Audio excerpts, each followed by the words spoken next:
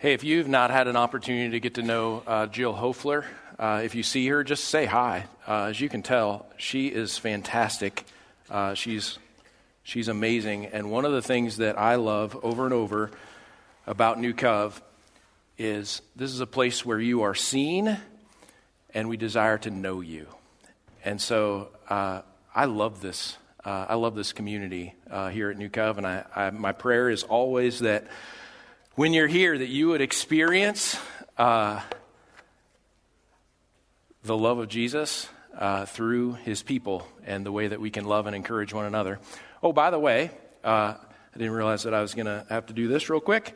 Anywho, my name's Troy Heller, pastor of Family Ministries here, right here where you're sitting. I know that any time that we celebrate something on a large level, like generally, like we do Mother's Day, that brings about, it puts a spotlight on things that are both really good and some things that are bad or they don't feel so good. And so that's why, we roll in to Mother's Day and we want to be sensitive to Mother's Day. And I know history tells me that there are some moms, some women who chose not to come today just because of all that is Mother's Day and expectations and things that go along with it. And then I know also there's mothers that have joined us online in one of the three cameras that I'm not exactly sure which one's on, so I'll just look at all of them. I see you. You're probably joining us from maybe a sporting event, maybe your mother's house, maybe, I don't know. But thank you for tuning in and joining us. Again, I love this place. Hey, rather than bore you, though, with a full-on Mother's Day message, because I think we kind of looked at the speaking team and we said, hey, who is most qualified to give a message to mothers? You catch the humor. That's good. So we didn't do that, and that's why I'm also still up here.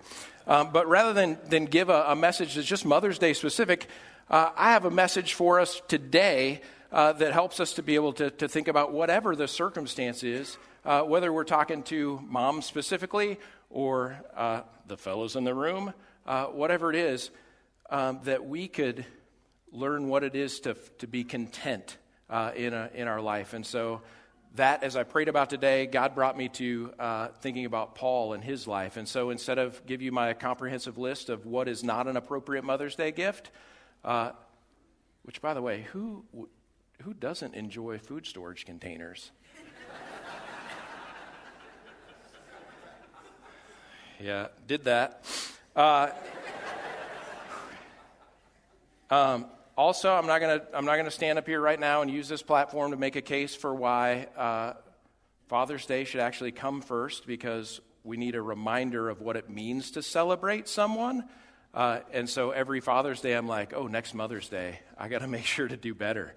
That whole thing, it's a big conspiracy, I think. I think that should be flipped around to be able to give us a reminder. But anyway, hey, let's talk about Paul, shall we? You guys up for that? And don't worry, though. I'm holding back, right? But don't worry. By the end of this, I'm going to set you up with an easy win when it comes to Mother's Day. So, fellas in the room, if you're like, oh my gosh, today's Mother's Day, I got your back. All right.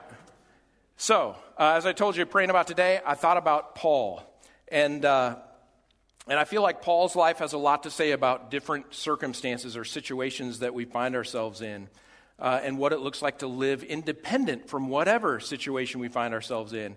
And by the way, today is about what does it look like to trust Jesus right now. Those are words that we use a lot in student ministry as we help kids to learn to be able to live out their faith. We want to say, what does it look like for me to trust Jesus right now? And I feel like Paul, he figured this thing out.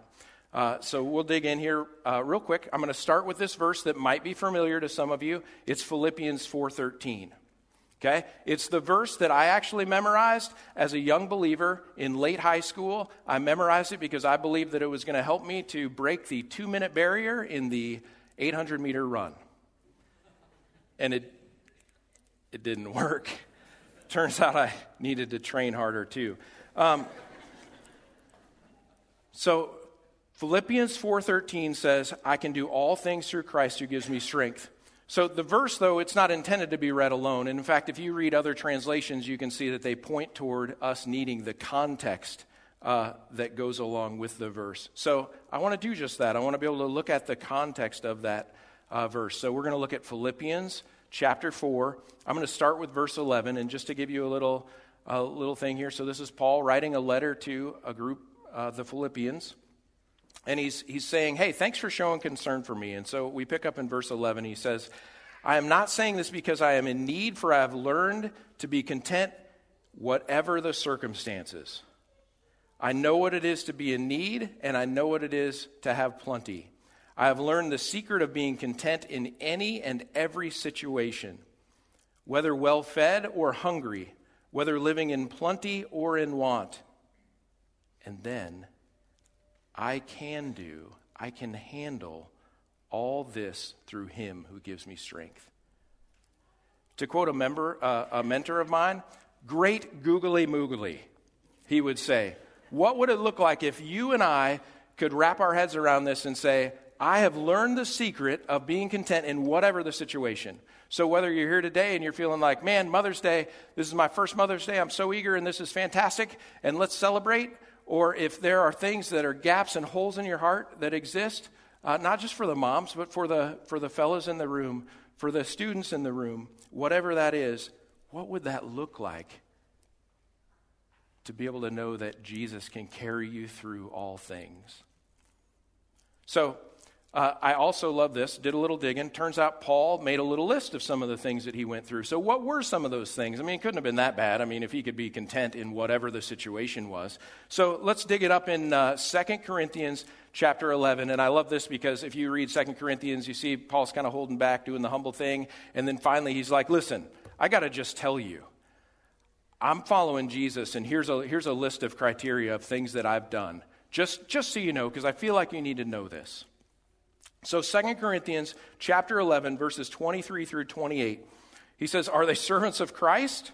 I am more. I have worked much harder, been in prison more frequently, been flogged more severely, and been exposed to death again and again. 5 times I received from the Jews the 40 lashes minus 1. 3 times I was beaten with rods. Once I was pelted with stones. 3 times I was shipwrecked. What point do you stop getting on the ship? I spent a night and a day in open sea. I'm assuming that's without the ship.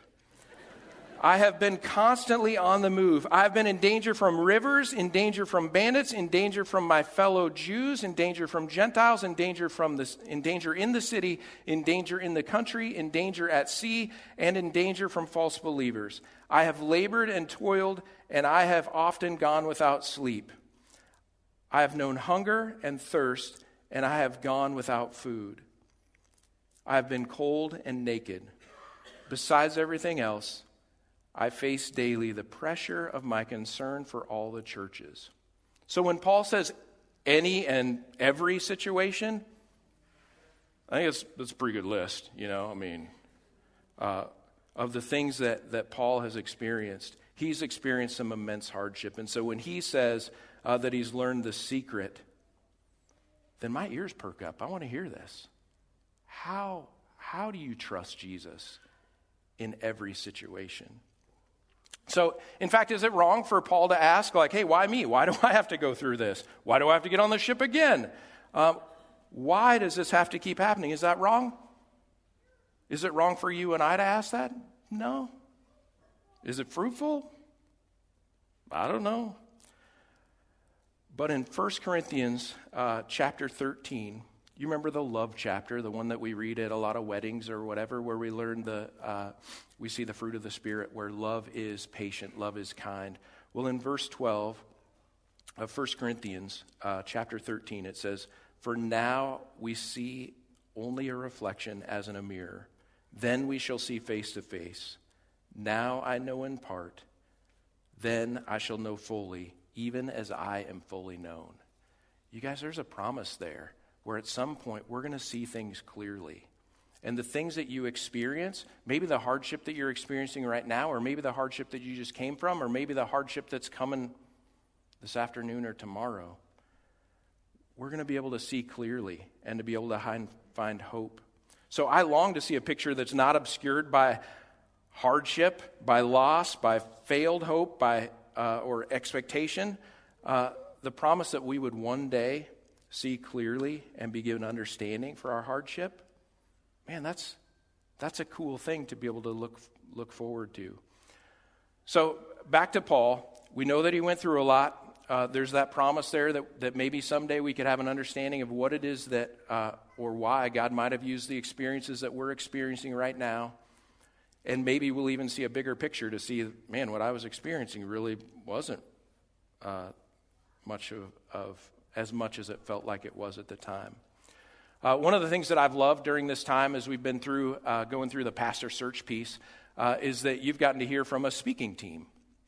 There's been a team of 5 of us, and each of us get up here, and you guys, kudos to you. You've hung in there with all of us being just a little bit different, and some of us being real different. Thank you. Man. Okay. But one of the things that I learned a few weeks ago, my friend Stephen Gracia was up here, and he was talking about, hey, so when I read this, here's some of the pictures that come to my mind, and so he's helping us attach some images to things. And so, you guys, I read this part about Paul saying, hey, I can trust Jesus in whatever situation. I know that it'll give me the strength to get through it. So here's an image of what I picture, and this isn't exactly how I pictured Paul, but I'm going to at least show you an image of what we thought to be Paul. And this is how I pictured him. I pictured him writing this from a point of victory, where he's been like, I've been through this. Because we've done that, right? Where you're like, hey, you know what? You should talk to my friends such and such. They've been through what you're experiencing. They've kind of come through this from a point of victory. And so there's Paul with, bound books and such, which is pretty accurate.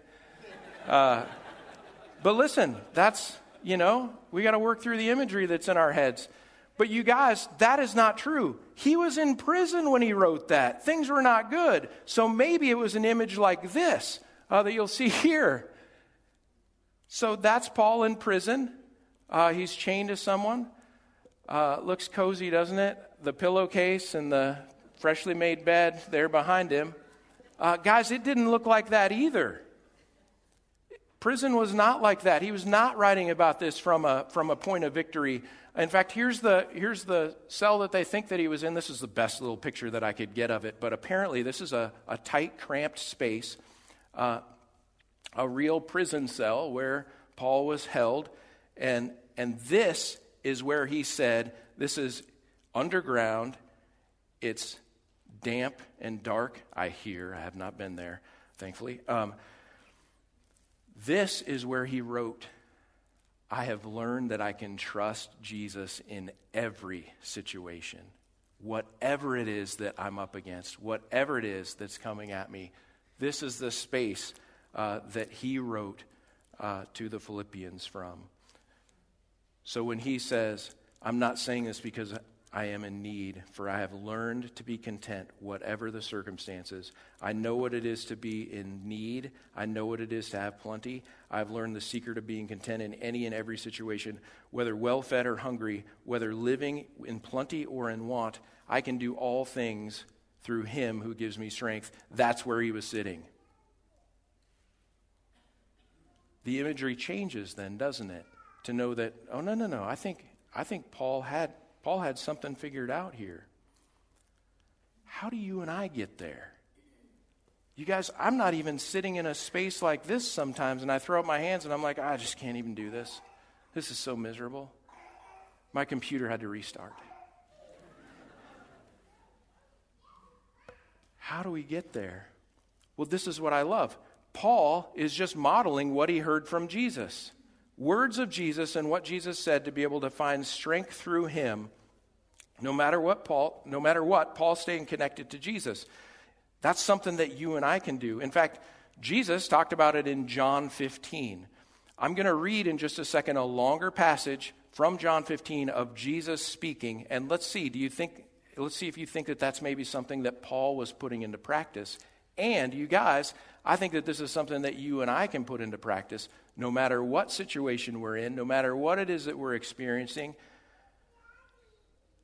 We can trust Jesus right now And we have to ask ourselves, what does it look like to stay connected that way? So if you'd like, you can open up your Bibles in front of you to John 15. I'm not going to do a deep dive on this because I feel like for right now, just the surface activity, the surface reading of it might be enough to stir some things in our hearts. So listen or read along, but this is John 15, starting with verse 1. Jesus says, "I am the true vine, and my Father is the gardener. He cuts off every branch in me that bears no fruit, while every branch that does bear fruit, he prunes so that it will be even more fruitful." Again, I promise you I wasn't going to do a deep dive here, but Jesus did make sure to say that I am the true vine.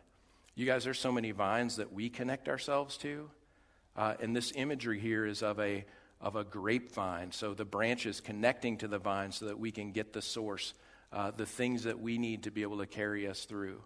And you guys, I'll be the first to confess that there are vines that I've connected myself to that I thought that would be life-giving and that would help me along, and they were false. And Jesus is talking here about the true vine. He also says, hey, even if things are going great and you're bearing fruit, pruning, you're going to experience pruning. Did Paul experience some pruning? Yeah, for sure. Okay, back on. Verse 3. "You are already clean because of the word I have spoken to you. Remain in me as I also remain in you. No branch can bear fruit by itself. It must remain in the vine. Neither can you bear fruit unless you remain in me. I am the vine, you are the branches. If you remain in me and I in you, you will bear much fruit. Apart from me, you can do nothing. If you do not remain in me, you are like a branch that is thrown away and withers. Such branches are picked up, thrown into the fire, and burned. If you remain in me and my words remain in you, ask whatever you wish, and it will be done for you. This is to my Father's glory that you bear much fruit, showing yourselves to be my disciples. As the Father has loved me, so I have loved you. Now remain in my love. If you keep my commands, you will remain in my love, just as I have kept my Father's commands and remain in his love. I have told you this so that my joy may be in you and that your joy may be complete." These are words that as I read them, I'm thinking about Paul, and I'm thinking about Paul's life being a reflection of what it is to live this out. So how can you and I remain in him? I have a few ideas, but I also think that when we just read this passage, I think God might do something in our own hearts. I think there might be some things in our hearts that we're thinking, yeah, God, I know what I need to do to remain in you, to pursue you, to stay connected to the vine. I know that I desire to bear fruit and not whatever it is that I've been doing. I know what I desire or what you desire from me. So there might be some things there that God's already just has you locked in on to say, oh, this is how I can continue to walk with you. But I do have a few ideas. Number one, have a correct picture of what remaining in Jesus looks like. What does it look like to abide in him? And if Paul's the example of what it looks like to abide in him, then I think we have to throw out the imagery of the perfect life and perfect situations and perfect circumstances. I think those things go out the window. So staying connected with him doesn't necessarily mean like prosperity and goodness. The second one is obedience. So maybe even as you're sitting here right now, you're thinking maybe there's something that you know that you should be doing that you're not doing. Or maybe you know that there's something that you're doing that you know you shouldn't be doing. Keeping Jesus' commands is about obedience and remaining in him. So another way that I like to talk about this, though, because we don't really like to talk about obedience as much, but the idea of when we recognize how amazing it is that we can connect with God, that we can connect with Jesus, who is our Savior, and all that Jesus has done, Obedience is nothing more than a thank you note. It's an expression of the realization of what Jesus has done. And so as we sense that connection with Jesus, then that just overflows. That's the thank you that we live out. It's not the, I need to be perfect to show that I'm connected to the vine. It's the, I want to live this out because of what Jesus has done. All right, number 3. Don't wait until you're through a circumstance to look to make a difference. Paul's in the middle of it. He has no idea if he's to be executed that day, the next day, if he's going to get out, if what's going to happen. But in the midst of it, it's like, I got some time. I think I'm going to write a little letter right now. You guys, I also have this friend that I am so encouraged by, and this friend is in the middle of it. But I see this friend over and over, like donating to things, supporting and encouraging people, and all that. And I'm like, man, that's inspiring that you're not just sitting in the circumstance that you are experiencing right now. Number 4, be in communication with God. It's the relationship piece, right? There's the listen piece, there's the talk piece. So by listening to God, read God's word. If you don't know where to start, let's talk about that. I would love to have those conversations about how to get started reading your Bible or listening to your Bible or whatever that happens to be. But listening can also be finding quiet. Find some space. Do you have a commute? Can you shut the radio off for just a little while and just take a deep breath and go, God, I'm listening. Maybe it's talking to God. So sometimes we get in good habits of praying before meals, or sometimes people pray before they get out of bed in the morning, or after they're up in the morning, before they have their coffee, or at night, or whatever your prayer habits are. But it also talks about praying without ceasing. So you can go throughout your day and have conversation with God. Just have regular conversation. And if you get wrapped up in that and that gets tricky for you, then I always recommend just a journal. Write some things out to God. Just say, hey, God, I'm talking to you on some paper right now. Lastly, be inspired by others. If there are other people around you that are connected to the vine, that are seeking to serve Jesus, that you can just sharpen one another with, man, keep those people around you. Ask them questions. Just be like, hey, you're still smiling. How could that be happening right now? What's that look like? So all of these things, I think, can be wrapped up in terms of relationship. All of this, it's a relationship with Jesus. Paul had that relationship with Jesus, and he's just modeling what that relationship can look like for you and I to have with Jesus as well. So I do have this little promised gift for you, and I like this little piece that we've got because it points toward relationship. So anybody that's in the room, we're just trying to take the pressure off for Mother's Day real quick. I'm going to put up a QR code here in just a second, and it's a link, so you can use your camera. You can get that out. It's okay. Nobody's going to kick you out of the room or anything. It's a link to the 5 love languages quiz. So here's the thing. With your mother, your mother-in-law, your wife, just have them take this quiz, and then find out, like, hey, how do they experience love? What is their love language? And then you can have some discussion about it. Because here's the thing. We're all familiar with the golden rule, right? Do unto others as you'd have them done unto you. Okay, yeah. As you'd like them to do to you. That's good. But you guys, the patented Dr. Tim Johnson platinum rule, you got this? I see the pens coming out right now. The platinum rule says, do unto others as they want you to do unto them. And so, yeah. Hey, how about that? And so, this quiz answers all that. It's amazing. How do you experience love? Is it gifts? I hope not. So, get the results. Talk about them. Don't argue about them. If it's quality time, if quality time wins out, then don't ever let her out of your sight. I'm just cheesing. Set aside some specific time to do something together. If it's physical touch, give her a hug or hold hands, or even ask her, like, hey, what kind of touch do you appreciate? An awkward long handshake? I don't know. But you can have that conversation. If it's service, then do something for her. Do something that serves her, that makes things easier. If it's words of affirmation, share some kind words. Write a note. Brag on them in front of someone. If it's gifts, sorry? No, but seriously, you just pay attention to what are those things that make her socks go up and down, and you buy those. That was another thing that a mentor of mine used to say that described like enjoyment for something. So anyway, but also, if it is gifts, and just in case it's gifts, for any women in the room today, New Cove has set us up with some gifts for Mother's Day out on the table out there. You can choose from a drink or a chocolate bar, I believe. I don't know the varieties of chocolate. I really didn't look at it too hard because, well, I don't get any.